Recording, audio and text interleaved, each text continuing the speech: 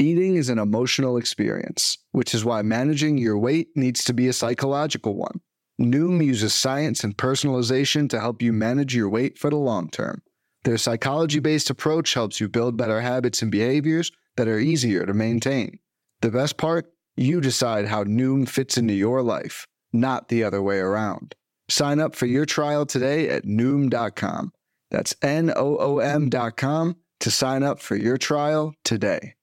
What is happening? Welcome to the Plus Pitch Podcast, your morning pitching podcast from pitcherlist.com. My name is Nick Pollock. Today is February 28th.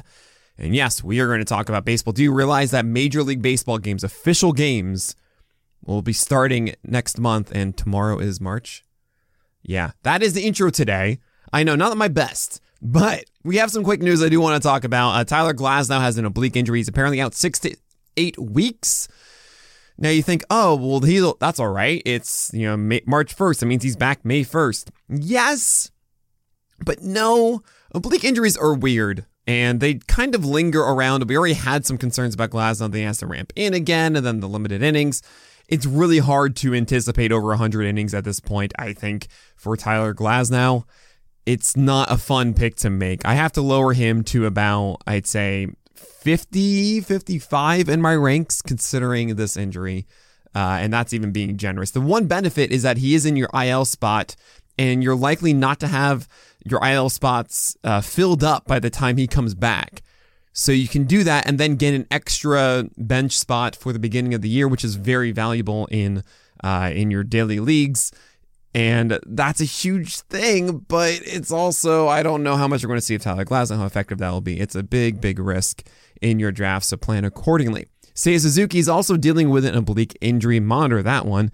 Gavin Lux had a horrible injury on the base paths. What I hear is he's out for a long, long time this year. Buster Olney put that out. There's a lot of talk about it. Just expect Gavin Lux to kind of be out for this year, and that's really, really unfortunate.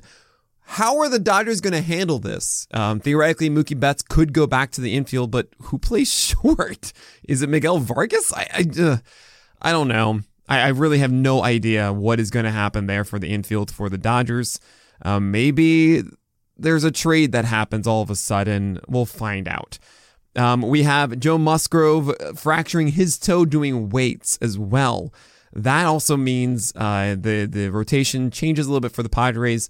You have Nick Martinez and Seth Lugo likely there now as the 4 and 5 instead of the 6-man rotation. Maybe Adrian Morejon sneaks in there. There's Cole Hamels. That was a minor league deal. There's Julio Teheran. That was a minor league deal.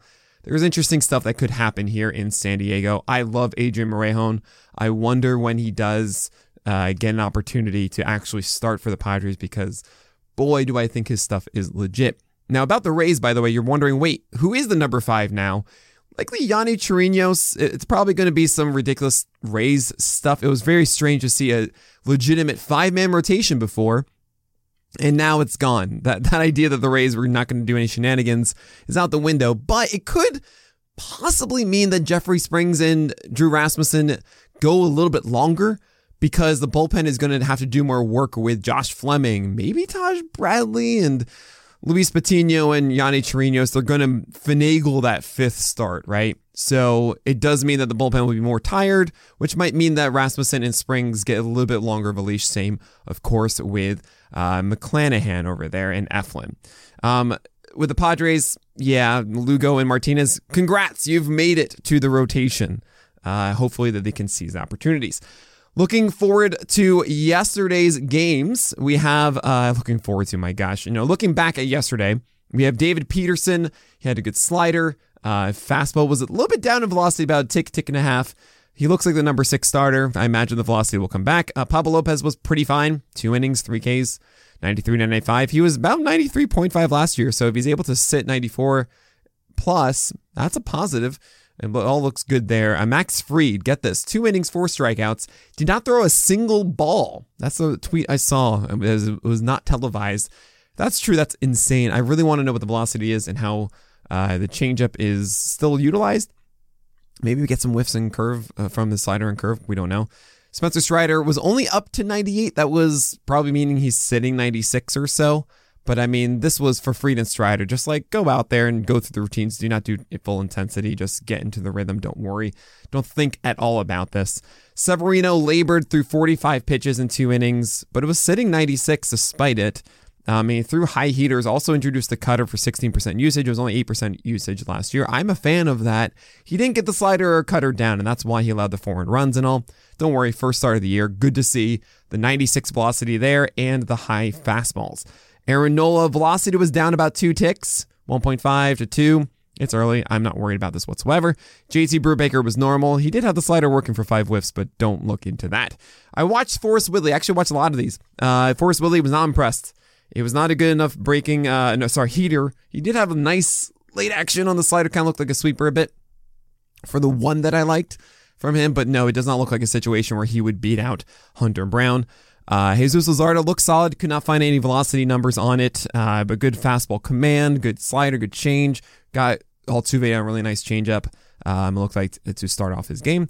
Jameson Taillon, my understanding is that he was just getting his mechanics in order. He had a filthy breaker. Pitching Ninja featured it. I imagine we'll get a better understanding of Jameson Taillon in his next start. Shane Bieber, breakers looked good. No velocity rings, I could tell. Again, we're looking for like 93 on Bieber. So if you guys find something like that, that's a huge, huge deal. Drew Rosinski pitched, and he looks like a Toby at best. He had a slider at 86 miles per hour that was hung to Chris Bryant in a 1-0 count or 0-1 count, and boy, that pitch went far for a home run. Rosinski, he looks like you're chasing a Toby here, and I don't want to do that in my drafts. Hunter Green, he actually looked good. I watched this one. High heaters galore, good slider. Sure, they got some singles, but really don't worry whatsoever about this. I'm a fan of Hunter Green. Sean Burke is an interesting one because what the heck are the White Sox doing with their number 5 spot? As Mike Clevenger, I do not expect to be starting because he's not a good human. Not bad. It was hard to tell with the camera angle. He did try to go high fastballs. He had a big curveball. The slider, I don't really know what to expect. I mean, I couldn't really tell. I need to see more of this for Sean Burke, but it didn't look terrible. And there's a lot of helium around Sean Burke with the White Sox, so we'll get more opportunity with it. He's a big boy, and maybe that fastball is a huge thing for him. So I'm curious about that. Ryan Yarbrough, I didn't watch it. You don't need to know anything except that it was just 1 inning. And that's a huge deal to me because I kind of was thinking that Yarbrough would be pushing his way into the rotation, but if it's just 1 inning in relief, monitor how many innings he gets. At the early signs are that, he's not starting. It would be 2 innings, I would think at this point, not 1. Last 2 here, and they went against each other. And this is, I want to take a moment to really lean in on Caleb Killian and Brandon Pfaadt, but I'm going to do that after this break.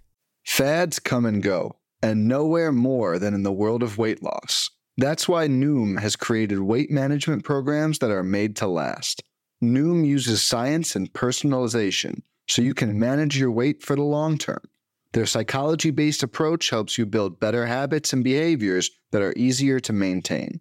And they help you understand the science behind your eating choices and why you have those cravings. Noom's personalized courses are easy to follow and will help grow your confidence with tools you can put into practice on day 1. The best part? You decide how Noom fits into your life, not the other way around. And based on a sample of 4,272 Noomers, 98% say Noom helps change their habits and behaviors for good. So stop chasing health trends and join the millions who have lost weight with Noom. Sign up for your trial today at Noom.com. That's Noom.com to sign up for your trial today.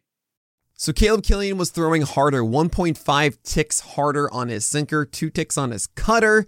Very interesting there. Just 1 whiff each. And the 5th spot for the Cubs, that should be Hayden Wesneski's, honestly. If there is an opportunity. It could be Adrian Sampson. He got knocked around a bit. Could be Keegan Thompson. Caleb Killian, maybe. It is still a sinker, though. And that only goes up to 95. It's not like he's throwing like 98 or something. He looked better. This was a better Caleb Killian than more of the hype that I heard before. I am not necessarily in on this one. There are a lot of guys that I think have potential at the end of your drafts who I think would give you a better impact if it happened to go their way for opportunity. Still, I'm going to be watching this one. I'm curious what the situation is for Caleb Killian. And also keep in mind, whoever is the fifth starter for the Cubs, not a good matchup to begin the year. So you likely wouldn't want to start him in the first start of the season. So Caleb Killian, interesting, but not something that I'm targeting in my drafts. The other side, though, was Brandon Pfaadt. And the first pitch, from the very first pitch Pfaadt threw, I was in. It's 94-95 on the fastball. And you say, well, that's not that exciting. Think of it like Christian Javier's. This thing explodes at the top of the zone, super intent for high fastballs, and they blew by guys. Slider and curve have potential. I don't know if they're elite. He threw some curves that were really nice. Threw one to Pete Crow Armstrong that was down and perfect and got a whiff on it, and it was excellent. The slider's more of a frisbee slider, got a whiff on that one, but it's not really this amazing one that you think, oh my gosh, like that's going to get so many whiffs. But that four-seamer is legitimate, and its intent is legitimate. It's amazing arm angle on it. It blew me away. I was at the edge of my seat for Brandon Pfaadt. So here's the situation. The Diamondbacks have a number 5 spot open, right? It's Ryan Nelson, Dre Jameson, and Brandon Pfaadt. We've talked about this a lot. Right now, based on what I saw, or what we got from Ryan Nelson so far, is that the velocity is down for him, and he didn't do well in his first start. I know that I'm overblowing a first game of the spring, but that's an early indication to me that Ryan Nelson isn't ready. And normally young guys fighting for a rotation spot are ready velocity-wise at this point because they want to come out and earn it. And to see him down, also with a shoulder injury at the end of the year last year, Ryan Nelson to me feels like it's not going to be him yet. They're going to put him in the minors and they're going to wait and hope that the velocity comes back, make sure he's fully healthy, and then something. Okay. So then it's Dre Jameson's spot to lose. And he did well in his first one. He did fine enough, and he should have it in my book. But if Dre Jameson falters in some fashion, and Brandon Pfaadt keeps performing at this level, I think Brandon Pfaadt legitimately has a chance to have the number 5 spot. So really fun to take at the end of your draft so you can monitor it through spring training. I mean, essentially it's Pfaadt, and Andrew Painter are the main 2 that I'm focusing on, these electric prospects. Look, Hunter Brown and Grayson Rodriguez already have it. They should already be propelled up your drafts. But Brandon Pfaadt and Andrew Painter aren't. And those guys can still go after the 20th round in your 12-teamers at the moment. They have a legitimate shot of having the number 5 draft rotation spot, and they could be impact players right away. So those are the 2 I'm focusing on the most right now as far as prospect guys go. I could be forgetting someone at the moment, but that's the way I am. You'll obviously hear it inside this podcast if you listen every single day. Okay, now focusing on today's games, who we'll talk about tomorrow. These are the ones on TV that you can watch. There are some others. Also, I'm live on Twitch in the morning doing these. Starting at 10 a.m. I'm going to try at sometimes 9 a.m., but 10 a.m. Eastern time. Twitch.tv/pitcherlist. Tune in, ask all the questions you want. Also, I'll be going over everything then. So it's a wonderful time. You should be there. Now, guys to watch today for spring training. So we got Kyle Bradish. We're looking for a good slider or a curveball. Also, does this four-seamer still get cut action? And is it missing any bats? If it's not, honestly, I'm still not interested in Kyle Bradish. That's the biggest issue for me, is I really think his fastball is just too susceptible, while the slider and curveball are not these elite pitches yet. If they are, maybe it can be the Guardians method, like Bieber with amazing breakers and a susceptible fastball. But I don't think Bradish is at that level yet. Maybe he could be. Luis Ortiz is pitching for the Pittsburgh Pirates. Does he get a lot of strikes? That's the biggest thing. As long as he's throwing strikes with that fastball and slider, then everything is really good. Also, is this fastball getting whiffs? I think it has too much horizontal movement to get whiffs. I would love to watch that. Zach Wheeler, we want to see him at 96 miles per hour. Jose Barrios says he's making a lot of mistake fastballs. That was the biggest thing, honestly, last year, is that he didn't get his sinkers inside enough, and his four-seamers just were not well located, especially against lefties. For both Luis Garcia and Chris Bassett, I want to see 60% plus breaking balls. I likely will not see it from Luis Garcia, more like 50%. Maybe from Bassett, though, between the curveball, the cutter, and the slider. I just want to see heavy usage on those. Same with Luis Garcia. The cutter and the slider are the major 2 that I want to see usage on. Also, I'm really curious about the rocking the baby motion for Luis Garcia. There's also Jose Quintana going. Is his fastball going to be up? and his curveball down, that's a huge thing. That's what made Jose Quintana fantastic last year, was that elite command out of nowhere. I really hope that he can do it again. We'll see there. Tristan McKenzie, I'm going to be writing my 5 starting pitching busts this year and after this podcast. And yeah, Tristan McKenzie is going to be on that. Why? Because I have concerns about his fastball, I have concerns about his slider, and his curveball. All of his rotation. I should just say his entire repertoire. His fastball's not coming in hard enough. Maybe we see it 94 though. Maybe that can change. His slider command is very inconsistent, and he bounces too many curveballs. However, if Tristan McKenzie legitimately doesn't look like a pencil on the mound, that is, if he has gained weight, I actually think that he can develop more consistency with his command. If you gain muscle, it means that your mechanics are more consistent. Essentially, just think you're more stable when you go through the motions. You have more strength to lift your leg and push off better than ever and more consistently on every single pitch, which then leads to better command. So if McKenzie actually gained that weight in the offseason, he's actually I think the number one best shape of my life guy that I care about this offseason. So that's a thing actually to look for. Julio Urias, 94 miles per hour on the fastball, please. I remember he was 92.5 to begin last year, and I just didn't want that. Also, is his changeup getting whiffs? That'd be cool. Nick Lodolo, I just want to see good command from him. Sinker missed too much over the plate last year, and the changeup took a step back for what I wanted to see from the debut. I hope Nick Lodolo has that. Shintaro Fujinami is pitching in the spring. I am so excited to watch that one. That's going to be really fun. I don't know what to expect. I mean, obviously the splitter and heat, but yeah, I want to see that. And then Shohei Ohtani's on the other side. Like, what? It's Fujinami versus Ohtani? Are you joking? That's amazing.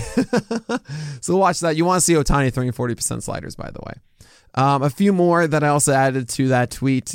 Jeffrey Springs, if he is on TV, I don't think he is. Does he have a good approach against left-handed batters? Hopefully he's wearing a rainbow badge. You have Corey Kluber. Is he throwing 91 miles per hour? 92 would be ideal, but he was also throwing like 89 last year. I don't really find anything interesting about Corey Kluber, so I don't know. Also get whiffs in your curveball, I guess. Trevor Rogers, does he have good changeups and sliders? His fastball wasn't really the problem last year. It was about that changeup and slider being well mixed into at-bats and being productive. So hopefully he's able to do that. And lastly, we got Drew Smyly. Is he sitting 93 plus on the fastball? And is he locating with the Blake Snell blueprint? Fastballs up, that is those sinkers, and curveballs down. He had a fantastic second half last year, and if he's just doing more of the same in the spring, well, then he gets the Brewers the first start of the year, and I want that in my leagues. But all right, that's going to do it for today's edition of the Plus Pitch Podcast. Make sure you subscribe and review it. It goes a long way for us. So thank you all so much for listening. But that's it. So my name is Nick Pollock, and may your BABIPs be low and your strikeouts high.